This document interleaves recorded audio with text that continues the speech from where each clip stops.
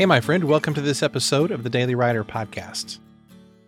We writers are a safe bunch. Business tycoons love the art of the deal. Sports figures love the rush of physical conflict, and skydivers love the sight of the ground rushing toward them, sentencing them toward certain doom unless their parachute opens. And you might actually like all those areas of excitement, but there's a good chance that when it comes to your writing, you're probably playing it safe. So what does it mean to play it safe as a writer? It means that you avoid sharing a controversial viewpoint when you feel convicted about it. It means you're not willing to upset anybody. It means you don't say what you really think.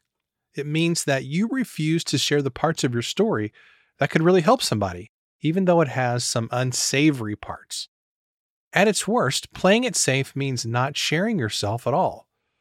Playing it safe is an illusion. Whenever we play it safe, we're avoiding perceived conflict or judgment. In the end, however, if you don't share your work, if you don't share your heart, that's the most unsafe place to be. It means that you haven't made a difference and you haven't shared your authentic self. And that's not the place that you want to be. So my advice would be to not play it so safe. Share what you need to share and be brave and be bold. But by all means, don't play it safe. Here's today's question. Are you playing it safe in your writing? And if so, what could you do to be more brave and bold? Thanks so much for listening to today's episode. I want to take a moment to let you know about our Daily Writer membership community.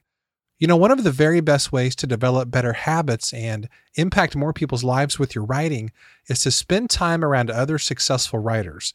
So if you're tired of feeling isolated and chasing success on your own, then I know you're going to love the Daily Writer community. For years, I searched for the kind of writing community that I would want to join, but I could never find what I wanted, so I created my own. Some of the features include weekly writing sprints, monthly community calls, book discussions, calls with guest experts, and much more. For more info, you can visit dailywriterlife.com/community. Thanks, and I'll see you tomorrow.